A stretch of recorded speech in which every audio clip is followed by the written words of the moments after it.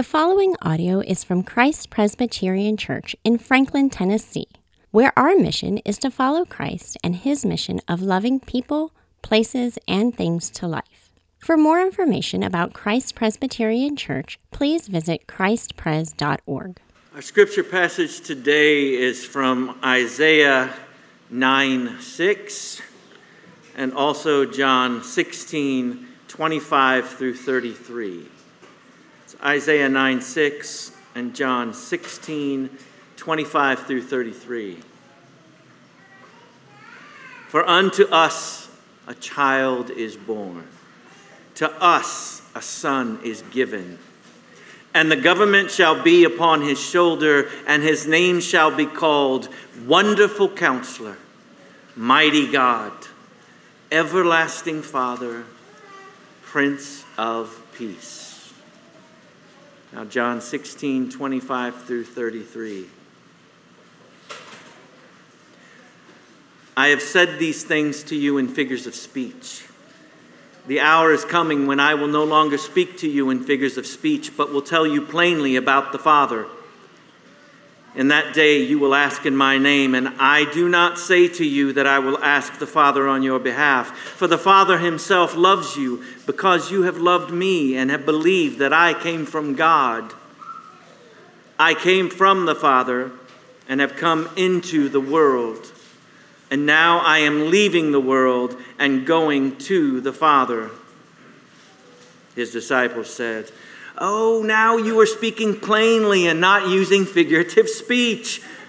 Now we know that you know all things and do not need anyone to question you. This is why we believe that you came from God." Jesus answered them, "Do you now believe? Behold, the hour is coming, indeed it has come, when you will be scattered each to his own home and will leave me alone. Yet I am not alone, for the Father is with me. I have said these things to you, that in me you may have peace. In the world you will have tribulation, but take heart, I have overcome the world." This is the word of the Lord. Thanks be to God. Thank you, TK, for reading that passage for us this morning. If we haven't met, my name's Russ Ramsey. I'm the pastor here at Christ Pres. It's good to be with you all this morning as we are crowded into this room this morning for this one service now, and then we'll have our lessons and carols later this afternoon. That passage that TK just read from John 16, you may be thinking, you may not be, but you may be thinking, that's not a Christmas passage. It's Christmas Eve. I thought we were going to have shepherds and wise men. We're going to get to a Christmas passage, but I wanted to use that passage this morning to set this up because this is the last part of our series in Isaiah where we're talking about this picture that is described of the Messiah being our wonderful counselor, mighty God, everlasting Father, Prince of Peace. Now, it's during the holidays, especially during holidays like Christmas and Thanksgiving, a lot of times we have ways that we go about it, where from one year to the next it's pretty similar, same kind of groups of people around tables, same rhythms to a day. And I'm a person who loves rhythm and routine. I love having things work a certain way. I take comfort in having predictability. I have a way that I'm just kind of funny like that. I have kind of my ways that I go about doing things. And one of the things that I do, if you've been a part of this church for any amount of time at all, one of the scriptures that I will drop into most of my sermons, I would say, well, at least half of the sermons in a year, at some point, I will quote a verse that was in the passage that TK just read. And that verse is, Jesus said, "In this world you will have trouble." And I circle back to that over and over and over again. And one of the reasons that I circle back to that over and over and over again is because in my time as a pastor, in the time that I've spent leading congregations and caring for people and getting to know people's stories, one of the things that just goes with the territory of being in the church is that in this world we have trouble. That's a lot of the function of the body of Christ, is to walk alongside one another in seasons of turmoil and trouble. And so I love to quote this passage from Jesus, "In this world you will have trouble," to remember that what it means to be a Christian is not, this is the way to circumvent trouble. It's not how we avoid it. Jesus said, I'm telling you, this is going to be a hard world to live in. This world has difficulty. And then he follows it up by saying, but take heart because I have overcome the world. And so I quote this verse so much, not as a warning. It's not really as a warning or as a way of asking us to lower our expectations. Let's not do that. Let's not go through life lowering our expectations so we don't get disappointed. But instead, I quote this verse because the one who says it to us, the one who says, in this world you will have trouble, is also the one who is doing something about that. And what he's doing about it is perfect and it's final. And so when we lack peace, focusing on Jesus as our Prince of Peace, when we lack peace in our lives, in our hearts, in our days, in our weeks, we have a Lord who is our Prince of Peace. And he's able to usher in peace for our struggling hearts. And it's always been the plan that he would do this. And so on this Christmas Eve morning, what I want to do is I want us to take a quick walk over to Luke's Nativity. So we are going to get a Christmas passage in here. We're going to go over to Luke's Nativity, and we're going to see how Christ would be our Prince of Peace. These first couple of chapters in Luke 1 and 2, are the Nativity story. It's the longest version of the Nativity story that we have in Scripture. And between Luke and Matthew, those are really the only two places where we get a nativity. The story of the account of Jesus' birth. And one of the things that you see over and over and over again in Luke's account is how central worship is. Worship shows up over and over and over. It's almost as though we were made for worship. And that encounters with God draw from us a response of worship. You see it over and over again. You see it in Elizabeth. Elizabeth worshiped God the first time that she saw Mary pregnant. Zechariah exalted God when he saw his son John the Baptist born. Mary worships God when Elizabeth speaks a blessing over her. Even the angels, when they appear to the shepherds, they praise God and they worship outside of Bethlehem. It's everywhere. And then we get to the end of Luke's nativity, and we see it again. Worship, worship. Everywhere you turn, Jesus' birth is drawing from men and angels alike this response of adoration and worship. And so at the end of the nativity, we meet this person, this character, who's one of my favorite characters in the Gospels. He shows up for a little bit and then he's gone. And his name is Simeon. And he is a man who has been waiting his entire life for this moment. And this moment is when he finally sees the Christ. And he also responds in worship. And he reminds us that if we're going to see Christmas rightly, then we have to see Christmas through the lens of Easter. Christmas and Easter are inextricably joined together. One does not make sense without the other. And so I want to read this passage from Luke 2, 22 to 35, if you want to read along. Otherwise, you can just listen. But this is Luke 2, 22 to 35, the end of his nativity story. When the time came for their purification according to the law of Moses, they brought him, this is Joseph and Mary, brought him up to Jerusalem to present him to the Lord.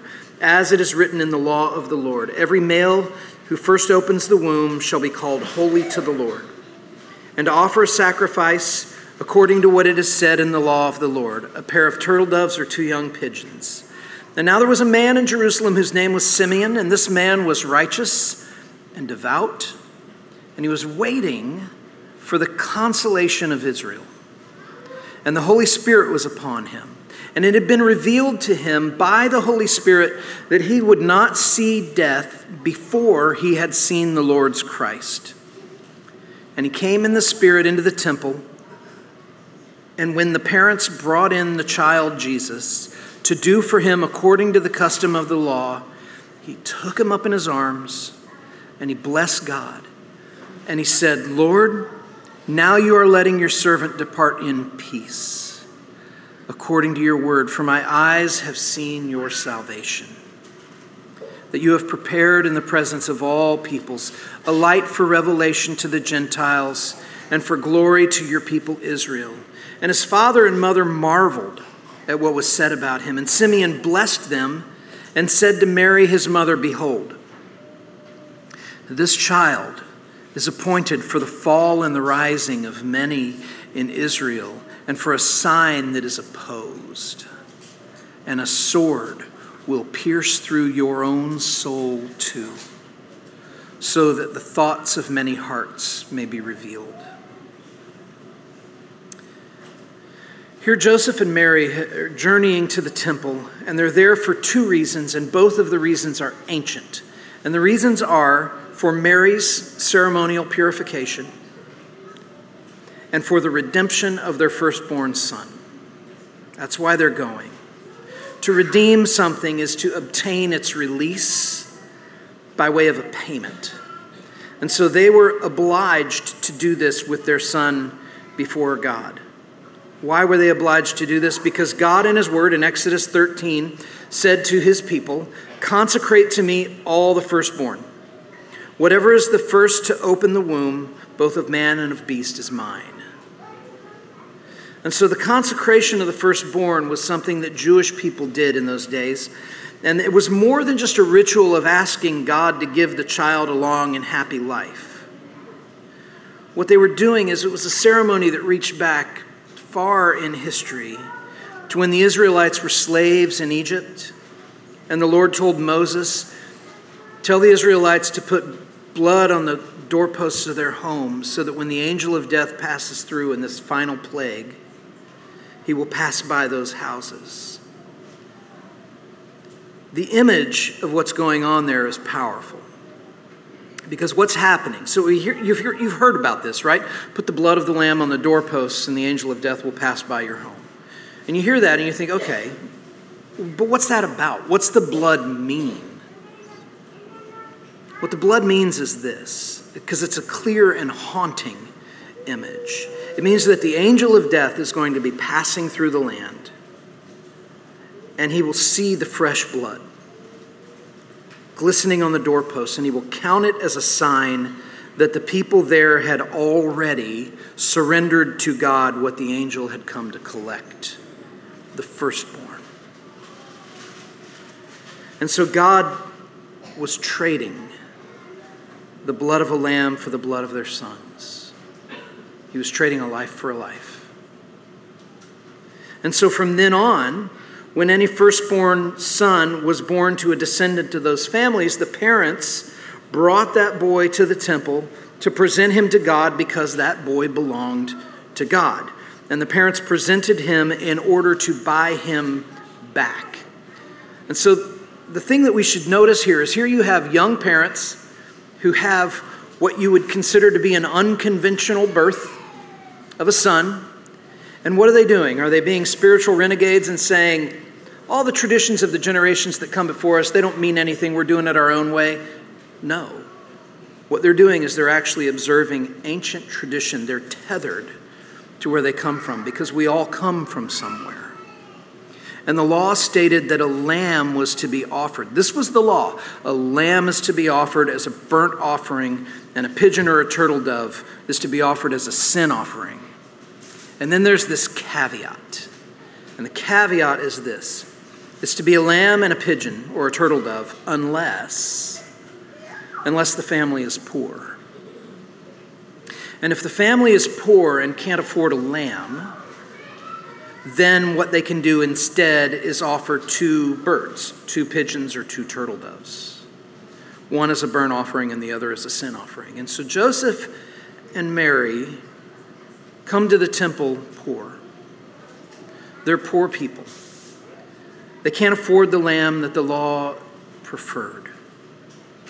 And yet still they're embracing God's call to redeem their son. And so they come out of obedience to the law, even though their position is not certainly where Joseph would have hoped it would have been. But that's how they come to be in the temple that day.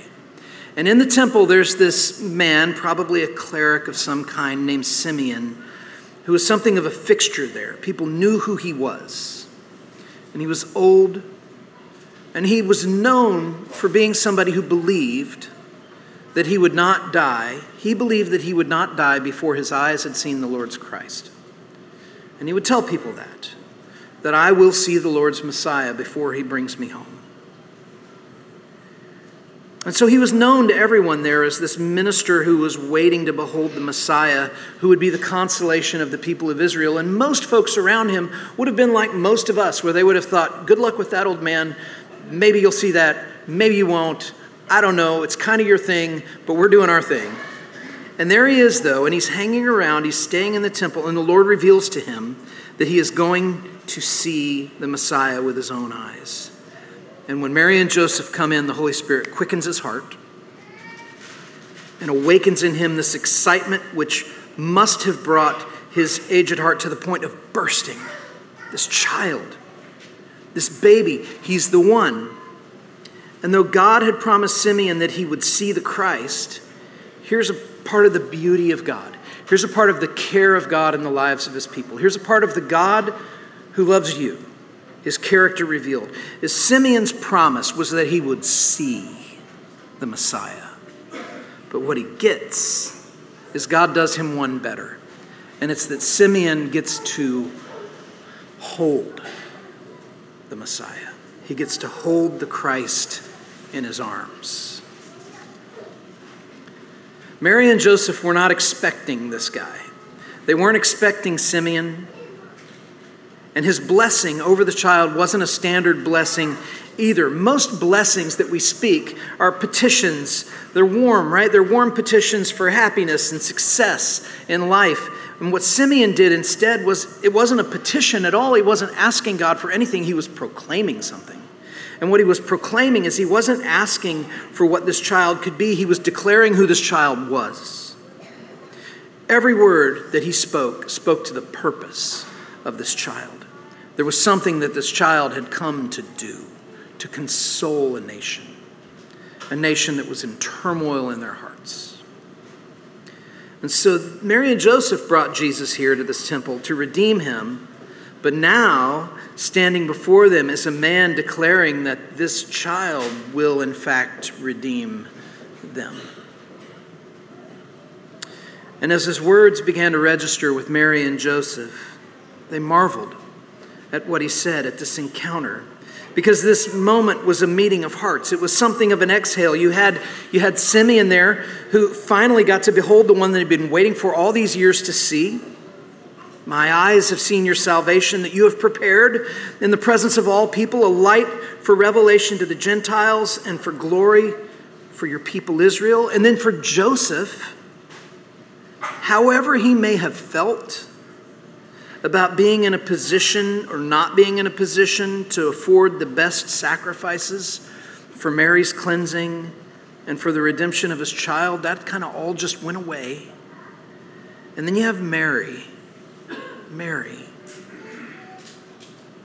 At last, someone else seemed to know all about what the angel had told her about this boy's purpose.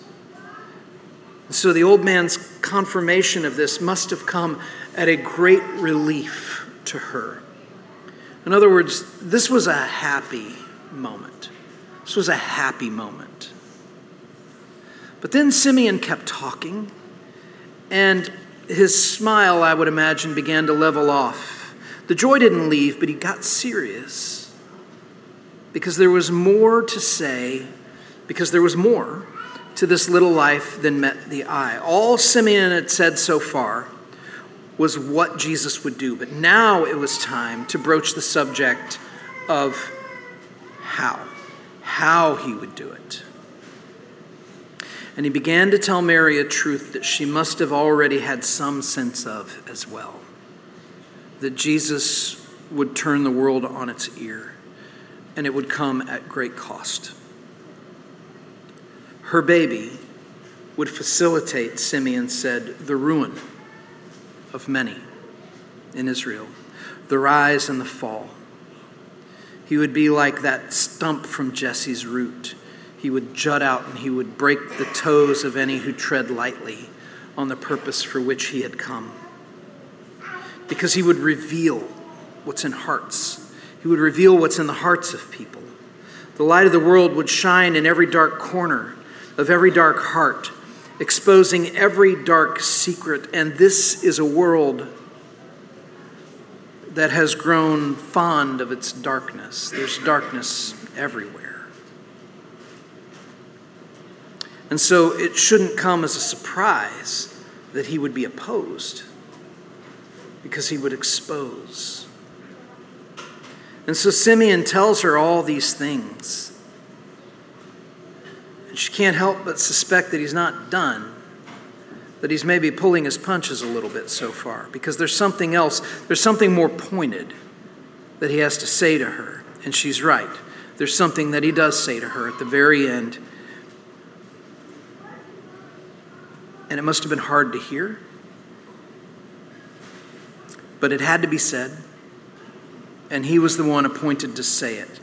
And it was this. He looks directly into Mary's eyes and he said, "What awaits your son will be like a sword that will pierce through your soul." I can't imagine for the life of me what it must have been like for Mary to raise the Christ. Knowing from the angel that visits her at the Annunciation to Simeon talking to her here, to knowing that her son would be the Redeemer. And she understood how sacrifice worked, that it was a bloody business. For Simeon to say, a sword is going to pierce through your soul because of him. Scripture gives us this wonderful, mysterious, and yet on its surface, very plain-spoken detail about Mary, is that these things would be said, and it says, she treasured these things in her heart. Which is a step or two beyond saying she remembered them and didn't forget them, right? It's like she put them someplace. She carried them.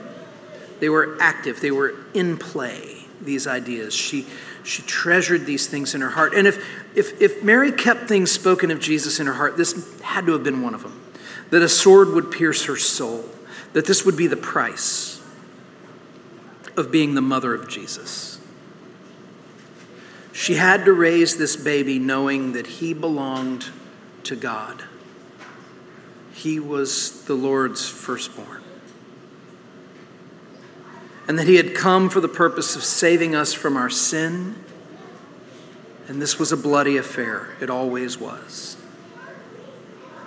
And so, around 33 years later, she finds herself, Mary, at the foot of the cross on which her son hangs.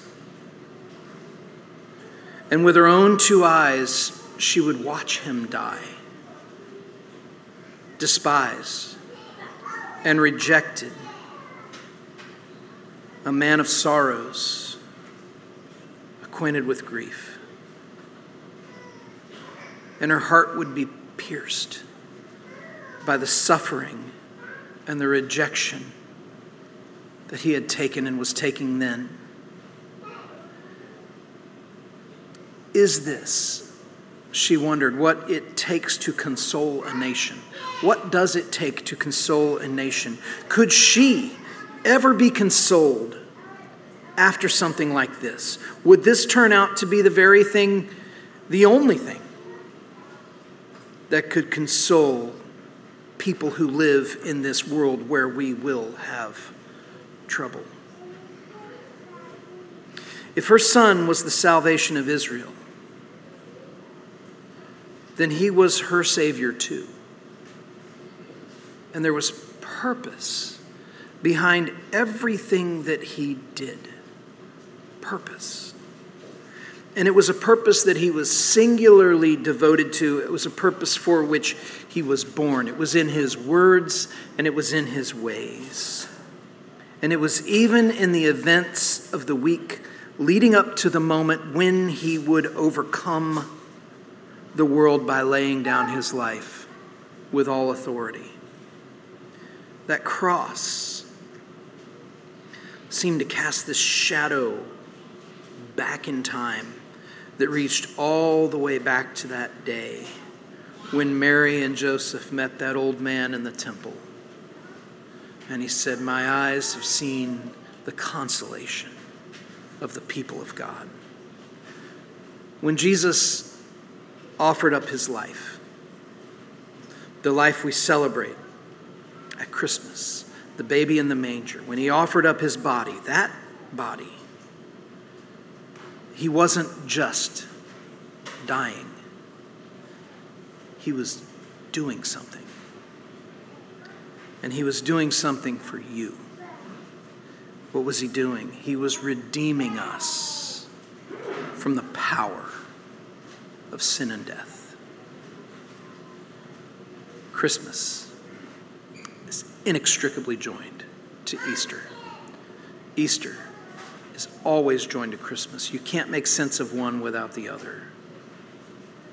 Behold the Lamb of God who takes away the sin of the world. Let me pray. Father, we thank you so much for the extravagance of the gift that you have given us, that we celebrate this Christmas. That it's not just a sentimental time to remember the birth of the Christ child, but it's a time for us to remember why he was born. And so, Father, help us to keep that in front of us as we go into holiday feasting and gift giving and celebration. Help us to remember that what you have given us is not just a gift that we might have thought was nice, but is what we desperately need. A Savior. And so, Lord, we thank you that the Savior that we have is one who grants us peace, who reconciles us to you, who restores peace with you. Help us to see our need for that. Help us to see your provision of exactly what we need in the person of Jesus and rest our faith in him all of our days. It's in your name, Jesus, we pray. Amen. Amen.